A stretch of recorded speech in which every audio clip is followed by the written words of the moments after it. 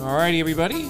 Happy Tuesday, Guru and Wiz Fantasy Football Podcast. And this is the day that in our last podcast that Wiz, you alluded to, and that most teams were going to be, well, all teams were going to be cutting their rosters down. And that process has been going on in full swing today with a number of roster moves being made across the NFL. Yeah, it really has, and the two that have stood out to me so far today, I mean, Miami's done some interesting things with their roster, but the two that have stood out for me so far was Marlon Mack being released by the Texans, and the Kenyon Drake getting signed by the Ravens.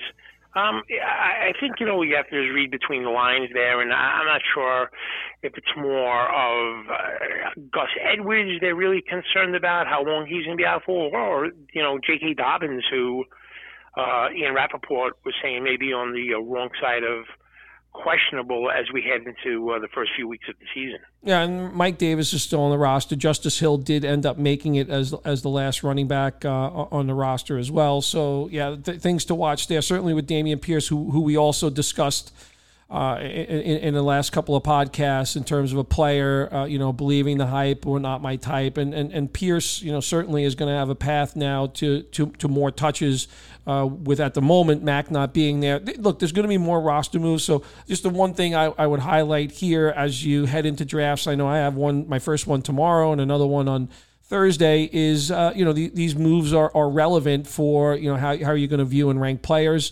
You're going to continue to see some veterans move around. I thought the other one was the fact that Albert Ogbunam is going to really open the season as the sole tight end, with the rookie being moved on to injured reserve as well. So something that caught my eye. There's been a number of guys that we've kind of talked about, the press and beat writers have talked about. There were some surprising cuts here and there. I mean, Buffalo had a little bit of an issue in terms of a numbers game with their wide receivers, but they've made some choices. But nonetheless, we're just trying to make sure that folks are prepared as they head into their drafts, which really are going to start in earnest in the middle of this week. Yeah, absolutely. And today, Wiz, we're going to do something that you brought up to me. Some people will call it stacking. At times, I've phrased it as double dipping when it comes to fantasy. And it's really a strategy which, there's a number of different I would say characteristics around it, but really, going for a strategy where you're seeking out players from one team's offense and putting that to work. Now, whether you're doing a snake draft or an auction draft, obviously there's going to be a cost to that. In a snake draft, depending on how early some of the skill set players end up going. In an auction draft, the value of those. In the past, I've definitely employed the strategy. On more than one occasion, has been very successful. On a few occasions, it has not been. Wiz and I thought we would talk a little bit about that type of strategy, which again, depending on players that you like or not, and at times it can be done in a way it can be done with a quarterback and a receiver. It can be somewhat of an embracing of an entire offense. But again, those all come with some risks attached to them. Yeah, I mean, have you ever gone into, an auction type draft with the, intention of, looking to stack an offense or more specifically a quarterback and wide receiver or quarterback and both receivers? Yeah, a full intention a few years ago when it came to the Kansas City Chiefs and Patrick Mahomes and Tyreek Hill and Travis Kelce. There was full intent, and it worked out very, very well. Got me a championship.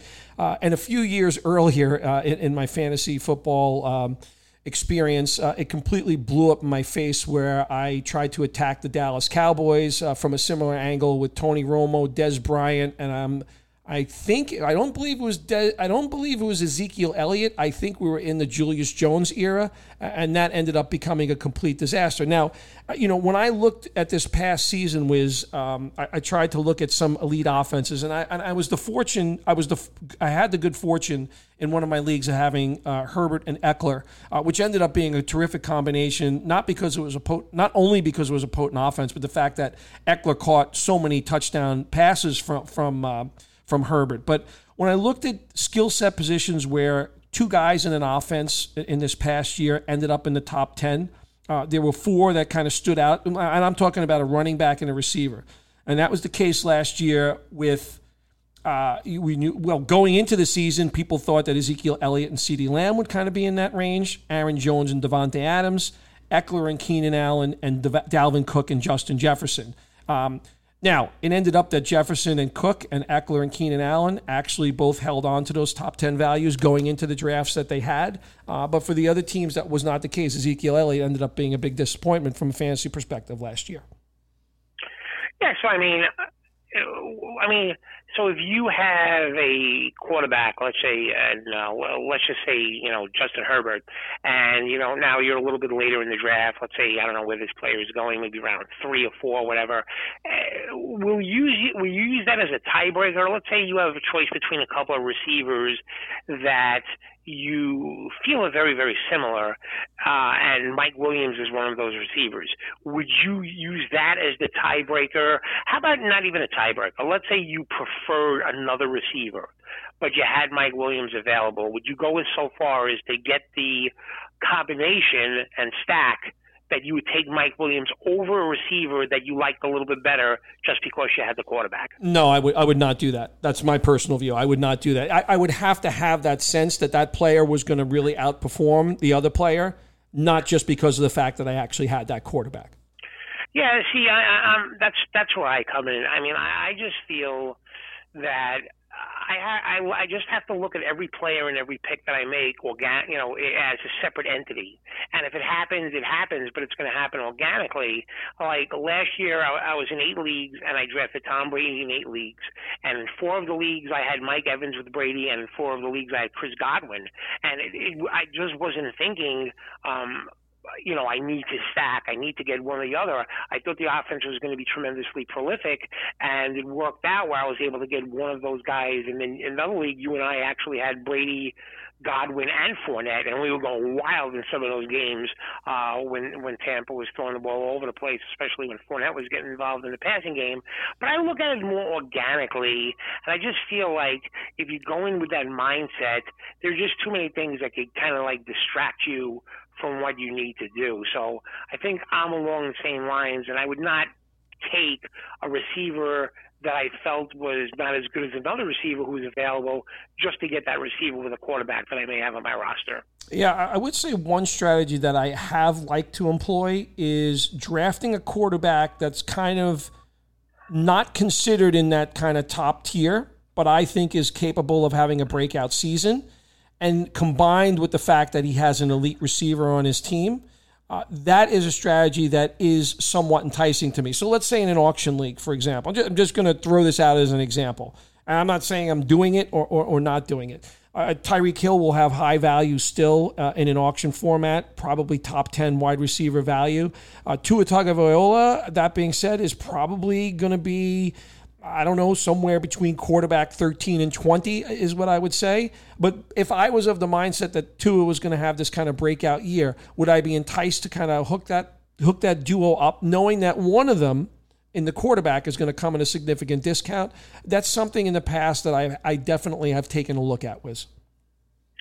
Yeah, no, but that's like kind of comes naturally because in that situation, you're clearly going to be taking the receiver way, way early in the draft, and then kind of from a value perspective, you'll get the quarterback much, much later in the draft. That's correct. It's different than like going about it where you're grabbing Justin Herbert in round 2 or 3 or whatever of a snake draft, or really paying up in an auction draft, and then saying, okay, I'm going to really try and get the combination of Keenan Allen, Michael Williams, and Justin Herbert together. So, yeah, I think it's a lot easier to go about it in the way that you're describing, where you get the receiver first, and then the quarterback is kind of like not looked upon as a top 10 or 12 guy, and then you kind of get him a late round as a late round pick where there's extreme value on the player. Yeah, agreed. And let me, I'll flip the cards here, Wiz. When you come into a fantasy season, and I'm pretty sure you're going to do this, you mentioned you had a view on Brady and the Tampa offense.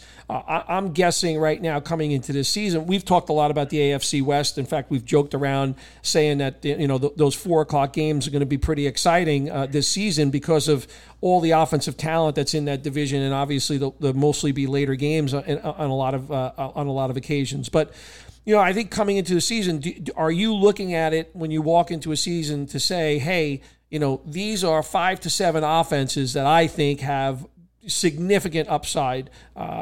Well, maybe some are obvious and maybe some are not, but is that kind of a mindset that you take when you come into this football season? Yeah, it really is. I mean, I'm looking at that AFC West, and I'm thinking the MVP of the National Football League this year is going to be one of those 4 quarterbacks from that conference. And I think any one of them could really win it. I think some of them are really up there as favorites to win it. Justin Herbert and Patrick Mahomes are always going to be top 5 candidates to win the MVP, and Russell Wilson and Derek Carr are both up there as well as far as potential.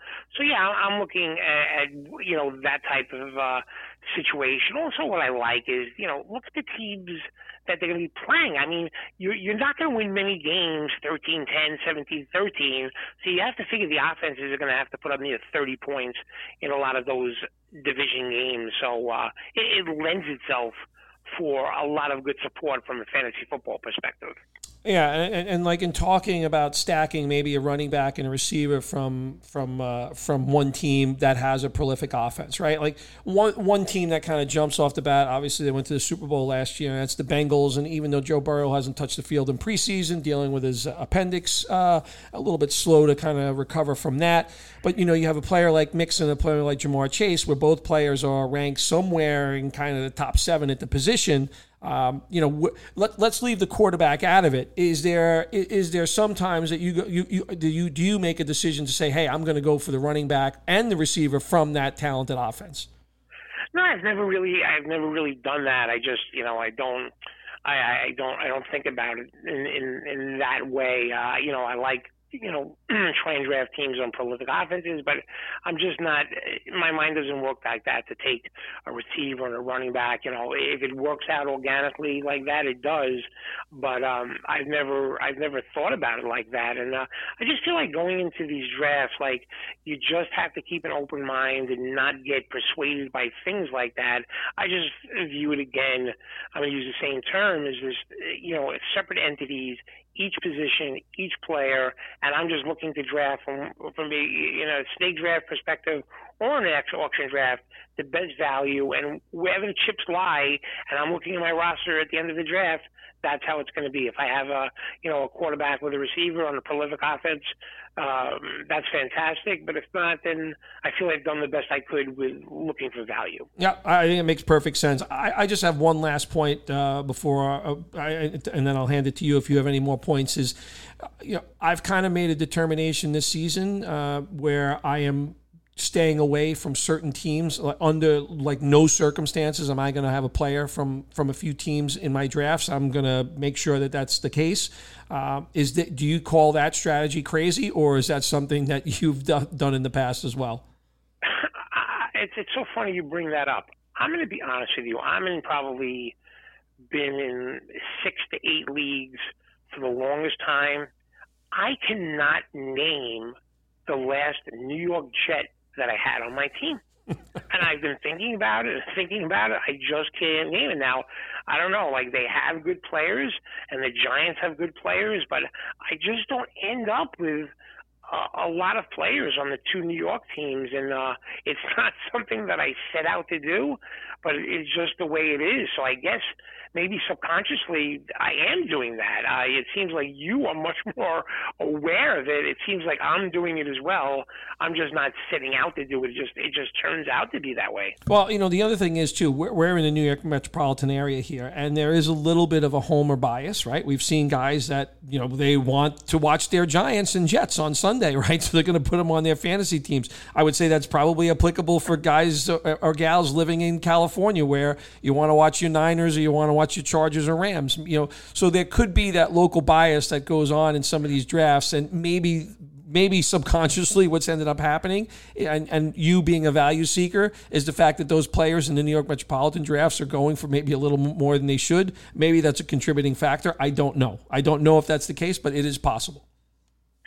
Yeah, that very well could be it, and it's probably also due to the fact that the Jets and Giants have stunk for a long period of time too, and you just don't. Yeah, I mean, when I watch the Jets and Giants games, quite frankly, it's almost always because I have a player on the opposing team on my fantasy league.